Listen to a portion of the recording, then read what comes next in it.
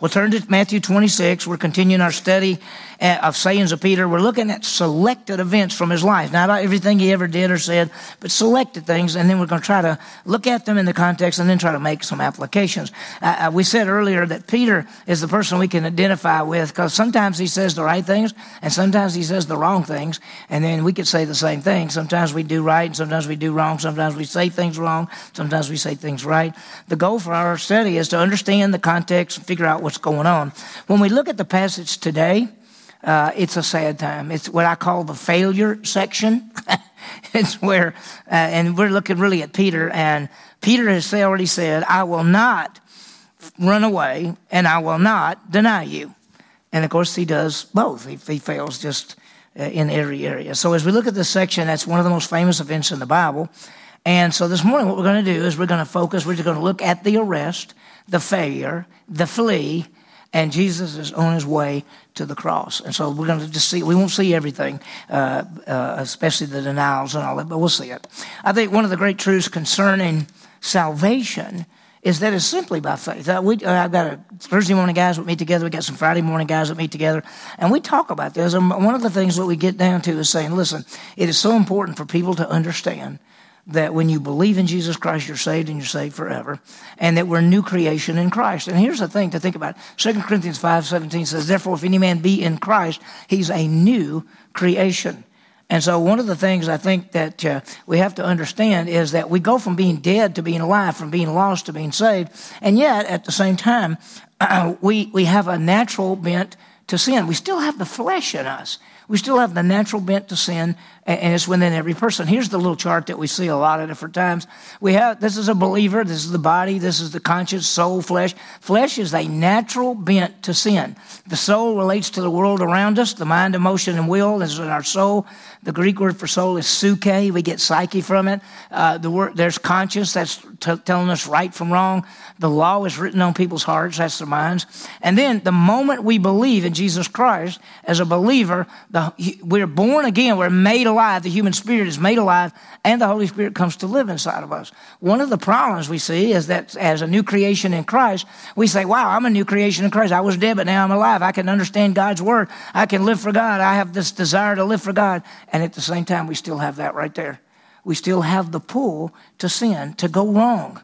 And when sometimes we think about it, and I've had people say things like, if I'm really saved, why do I still want to do bad things? Why do I still want to have bad thoughts? Why do I still want to sin? Why do I still sin? Why do I do this? Well, we know this at Romans 7. Paul writes and says, the things I want to do, I don't do. And the things I don't want to do, I do. Do you ever feel that way? Yeah, I mean, there are things that I say to myself, I don't want to do that, but I end up doing it on purpose. And the things I want to do, I say I want to do this, and I don't do it. Paul says, in my flesh, that natural bent to sin dwells no good thing. No good thing. Paul actually says that inside of us, a person who wants to do good, there is evil. And so the negative is that we're evil and want to do bad. At the same time, we're a new creation in Christ and want to do good and live good. And so there's this battle. And so we realize that even as a believer, we're capable of any sin. We're capable of falling. And so we're looking at Matthew 26:31. And last time Jesus said this. He said, strike the shepherd, that's Jesus Christ. He was arrested and killed, and the sheep will scatter. The men will run off. They deserted Jesus. He told them. Last time he said, in verse 31, Jesus said to them, you will fall away because of this night, for it is written, I will strike down the shepherd, and the sheep of the flock shall be scattered. He's quoting from Zechariah. And so he said, let me go back there. He's quoting there that's exactly what is going to happen. And I think that we don't always think about it that way. Verse 32, and then he says the thing that I think every one of them missed. We talked about it last week. He says, strike the shepherd, the sheep will all run off. But after I've been raised, because he talked about he's going to die, they'll strike down the shepherd. After I've been raised, I'll go ahead of you to Galilee. He tells them basically, I'm going to rise from the dead and meet you in Galilee. None of them, I don't think any of them heard that. I don't think any of them thought about that. I think when he said, you'll strike the shepherd and y'all will all run off, I think they all thought, wait a minute, we're not going to run off. I'm not going to run off. And they missed the whole thing. So in verse 33, Peter said, well, even though all may fall away because of you, I'll never fall away. Peter says, everybody else may fall away, but I'm not going to fall away. We stopped last week and we talked about that Peter is putting confidence in himself. And he's basically saying, I'm not going to fall away. I'm not going to run away. When all this happens and they come to get you, I'm not running away. Now, did Peter think that he was going to run away? No. Listen, Peter is saying, I'm not going to do this. And sometimes we say, and we talked about this last week, I would never do that. You would never do that? You don't know. Put yourself in the wrong place at the wrong time. There's no telling what you'd do. There's things that we'd say something like, well, I'd never murder anybody. You don't know. Put yourself in the wrong place at the wrong time. There's no telling what you'd do. Well, I would never do that. You just don't know. And you can't say, I will never do that. And so Peter is saying, I will never fall away. Even if everybody else falls away, I will never fall away. I'm not going to do that. And so Peter has confidence in himself. And that's why the Bible says, take heed lest you think you stand, you fall. Be careful. Be careful, because Peter has confidence in himself. He'll never fall away. He's never going to deny. And one of the great truths is we're capable of any sin. 1 Corinthians 13, take heed lest you think you stand, you fall. I think the moment we think we're going to stand is when we're opening ourselves up to fall. When we say, I can't go through life unless it's God's power through me. I want to live for him. I want to know the Bible. I want to make a difference for Christ. I'm going to trust in him and live for him. I think you're in good shape. If you were to say, I'm fine. I can do whatever I want to do. And, whatever temptations come my way, I should be okay. No. That's when you open yourself up. We're capable of any sin. So Peter says, even if everybody else falls away, and when they mean fall away, he's talking about instead of sticking by you, when they come to arrest you, what you're telling us, Jesus, they're going to come get you. We're all going to run off. They're going to kill you. Well, I'm not going to run off. Everybody else may fall away, but I'm not going to fall away. And then Jesus gets more specific. And Jesus said to him, verse 34, truly I say to you, this very night, not in the future, not somewhere down the line, this very night, before a rooster crows, before it's morning, you will deny me 3 times. Wow. Jesus tells Peter, before the rooster crows, you'll deny me 3 times. Denying him says, I don't know who he is. He's just spent, three and a half years with him? He's seen everything. He watched him turn the water to wine. He watched him heal the noble's son. He watched him walk on the water. He's watched him do all kind of things. Heal blind men. He's raised Lazarus from the dead. He's watched all this. He's seen how the Pharisees come up and they'll ask him a question and he'll make them look like idiots because he just answers it. And they look around like, whose idea was this? I mean, it goes on and on and on. They've seen him. They know him. They've spent time with him. It wasn't like they took a couple of classes under him. They lived with him. And he says, you're going to deny me, meaning you're going to say, you don't even know who I am. Before the rooster crows, you will deny me 3 times. Sometimes, maybe we should say something sometime about Christianity or about something, or something comes up, and we don't ever say it. We're like afraid to say it. I don't want to get in an argument with somebody. Would they tell him what they believe? Can you not tell what you believe? So sometimes we deny what we really know because we don't stand for it. And it's going to get harder and harder in our culture. We know that. Jesus says, before the rooster crows, you're going to deny me 3 times. Do you think Peter wants to deny Jesus Christ? No. Does he want to say, I don't know him? Of course not. Let me ask you a question. Do you want to sin? What's the answer? Really, no. I mean, you may be tempted and your flesh may say this is going to be good and you'll like it. And from that, but ultimately, as a believer, do you want to sin? The answer is no. We don't want to sin. And Peter doesn't want to deny Christ. But Peter's trusting in himself. And let me tell you, anytime we trust in ourselves, anytime we think we got it made, anytime we think we can go through life without trusting God, living in his power, living by the word, anytime we think we can just make it, we're gonna be in real trouble. So we must never underestimate the power of the flesh. Flesh is powerful. It's horrible. Jesus said, not only will you desert me, but you will deny me 3 times. Now, that wasn't just you're going to run off when they get me. Not only that, but before the night is over, you're going to tell people you don't even know who I am. Peter said to him in verse 35, even if I have to die with you, I will not deny you. And all the disciples said the same thing. You know, I always say, when Peter's one that put himself in a situation where he had the opportunity to deny Jesus, you could say, where are the rest of the guys? Well, we all say that old saying is Peter was following Jesus, but he was following too far back. You know, if you're going to follow Jesus, follow as close as possible, and he's following too far back. And so he says, listen, I will not deny you. I will not deny you. And all the rest of them say the same thing. Let me see if I have that. Yeah, the rest of the disciples, they say exactly the same thing. So we stop there. Even I have to die with you. Was Peter planning, if necessary, to die for Jesus? That's exactly what he said. Exactly what he said. Would you, I'd even ask this question, would you die for Christ? We'd say, well, if it came down to it, I hope I would. But we don't know. We don't know. You won't know till the time comes. Now the plan is to say, Lord, I'm going to live for you no matter what they say, no matter what they do to me. I want to live for you. That's what we want. Peter said, let me tell you what, if everybody else ran off, I'm not. And even if I have to die, I will not deny you. I'm telling you, I'm standing strong. I'm standing strong. When every time we say, I'm standing strong, we should say, he's strong through me, not I'm standing strong.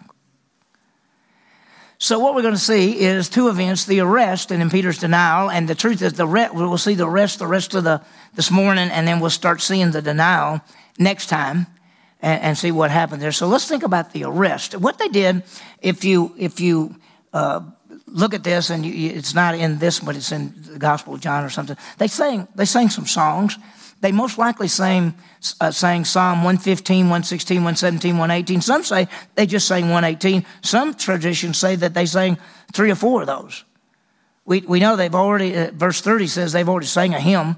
And so at least one of the Psalms, and there were Psalms that they were supposed to sing that night. That's what people say. I pulled out, I've got a little book which has a flow of a Christian Passover meal. It's exactly like the Jewish one, but it has all the Christian emphasis, like what this means, how it ties in with Christ, and it's really a good thing. And there are all kind of songs they sing in there. There's all of that in there.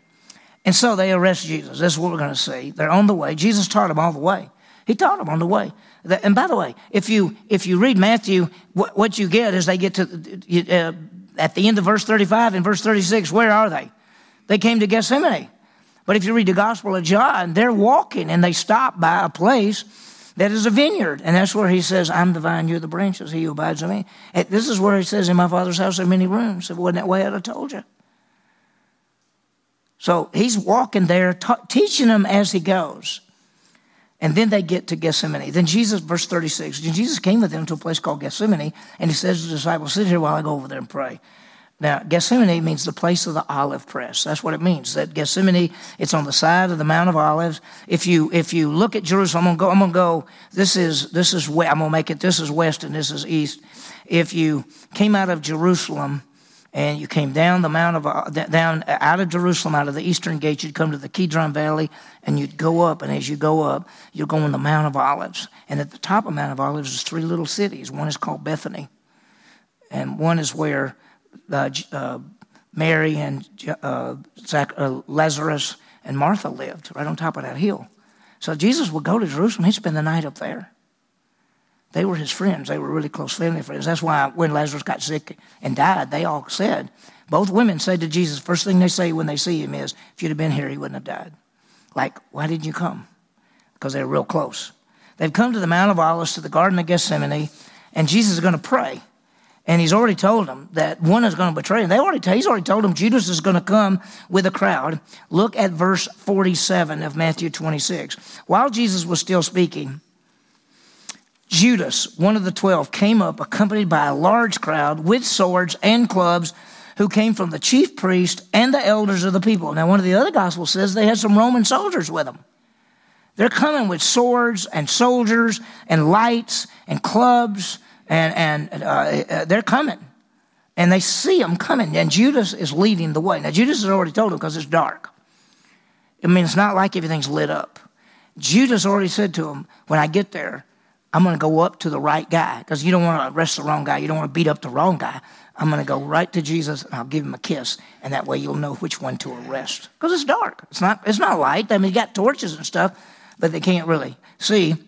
So while he was speaking, Judas, one of the 12, came up accompanied by a large crowd with swords and clubs, who came, and it says, now he who was betraying him gave them a sign, verse 48, saying, whomever I kiss, he's the one. Sees him. Immediately Judas went to Jesus and said, hail, Rabbi, and kissed him. So there's two things here. They've come to the Mount of Olives, the Garden of Gethsemane. There's two things. Judas kisses Jesus, and Jesus says, I am. Now, it's not in here. It's in the Gospel of John. But when they came up, and we can't tell whether this was before Judas kissed him or after Judas kissed him, Jesus stepped out from the group and said, who are you looking for? And they said, Jesus of Nazareth. And he said what? I am. We got the song this morning that some of our people wrote. I am the, I don't know the name of the song all the way through, but it's got I am, and that's all I know. Anyway, and he says I am, which is the name of God. It's YHWH. Well, actually, it's the personal name of God. It comes from, it's Hayah, which is the Hebrew word for I am. But Yahweh comes from Hayah, which ties it in that that's when God told Moses, just tell him I am sent you. I am who I am. And Jesus steps out and says, I am. What happened when he says that? They all took steps backwards and put their faces on the ground. Now, if you'd have been there, what would you have done? I think if I was one of those guys, I think I'm going home, right? I'm not arresting this guy. He just said a word, and all of us went down because he's powerful. So Judas kisses Jesus, and Jesus says, I am. And they all fall backwards. And so you can see that Peter remembers. He's seen the power of Jesus. He's seen this crowd. And they've got, how many swords they got? Do you remember? They got two swords. That's all they got. They got two swords. Peter obviously has one of them. And it says this, verse 51. And behold, one of those who were with Jesus reached and drew out his sword and struck the slave of the high priest and cut off his ear. Now, John 18:10 says it was Peter who did it. Peter took the sword, cut off the ear of the servant. One of the other Gospels tells us that Jesus put the ear back on. If you're the slave of the high priest and you dodge like this and Peter cuts off your ear and you're standing there bleeding and you're trying to find your ear and Jesus puts it back on and you're completely healed, I might go, I don't think I'm going to arrest him either. I don't even need to be here. I wouldn't be here. What would you do? Let me out of here. Yeah.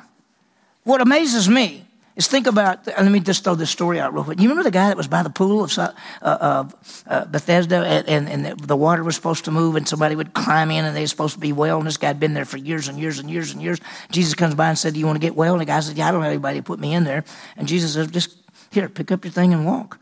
And he picked up his thing and walked, and Jesus disappeared. He didn't know who it was. And he walks, and the religious leaders come to him and say, hey, you can't carry that thing around. It's the Sabbath day. You can't carry anything around. He said, well, the guy who healed me told me to carry it. And they said, well, who was it? He said, I don't know. And so Jesus finds him and says later, okay, you're well, but don't do sin because you might get back down in the same situation. So what does this guy do? Instead of saying, thank you, thank you, thank you, he goes to the religious leaders and says, it's Jesus. Y'all can go arrest him. He's a real friend, isn't he? So just because they saw a miracle doesn't mean they believe. You remember when Jesus was in the synagogue and it was a Sabbath day and Jesus stands up and says, is it okay to do a good on the Sabbath or a bad? And they wouldn't say anything. And so he said, come here. And the guy had an arm that was messed up. And he said, hold out your arm. And he held it out. It was completely well.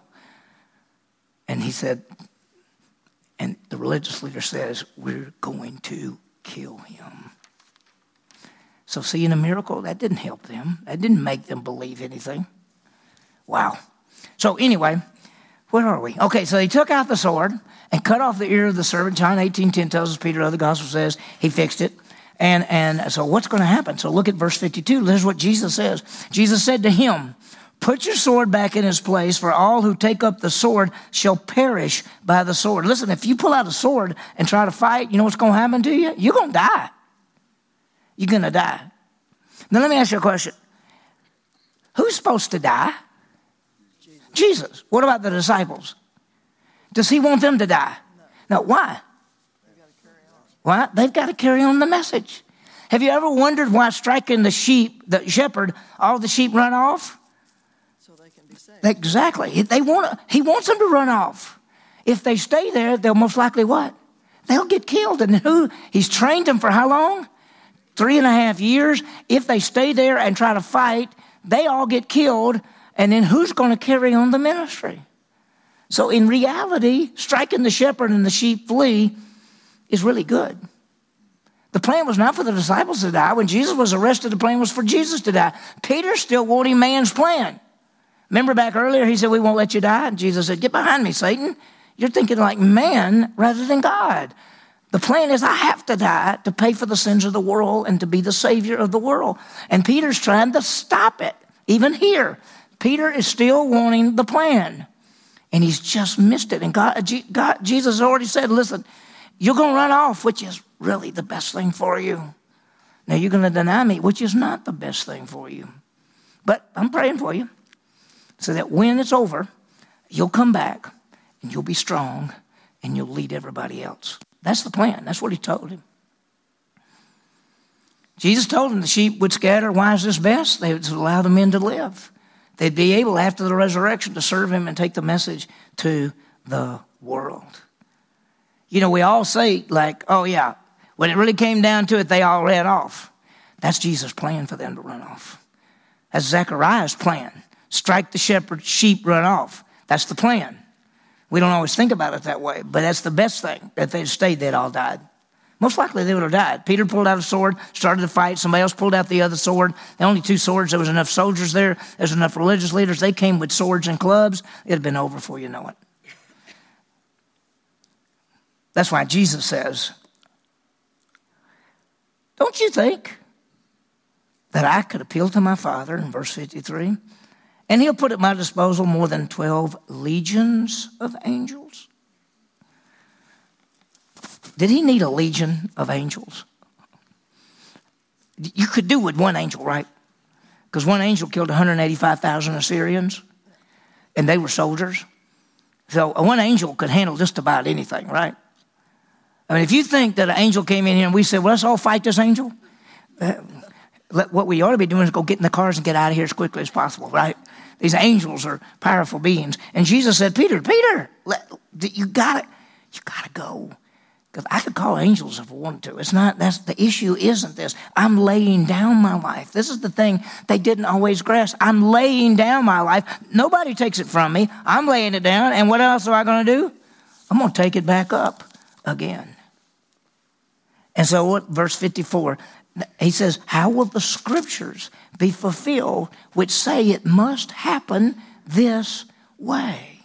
He says scripture has to be fulfilled. All this has to happen so the scripture can be fulfilled. But what has to be fulfilled?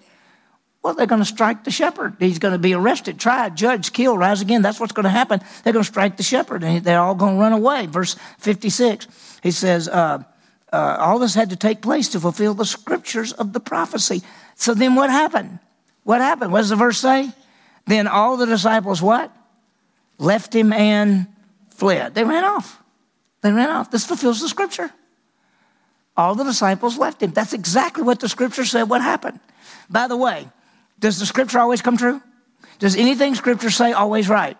It's always right. I give you what? Eternal life, and you'll never perish. Should you ever worry about whether you're going to get to make it? Who gave you life? Who holds you? Jesus. He promised you what? Eternal life. Is it always true? Every promise? Every promise. Well, the men scattered. They're running. And I'm going to tell you this. Peter's running. I wonder if Peter, when he's running, is thinking, I'm running. Why? I'm running. He said I would run. And I'm running. And I'm going to tell you what. When he denies Christ, he doesn't even think about what he's doing. He didn't even think about it. He's there. He does it 3 times. Gospel of Luke says that Jesus looked over at him and he remembered what Jesus told him he would do. Wow. Well, next time, the denials. Let me give you the applications before we go to our groups. Let's trust the Word of God. I mean, let's do it. It's truth. Whatever it says comes to pass. Jesus said it will be. Whatever he says is going to happen, it happens. The Scripture is always fulfilled. Second half is let's don't trust ourselves.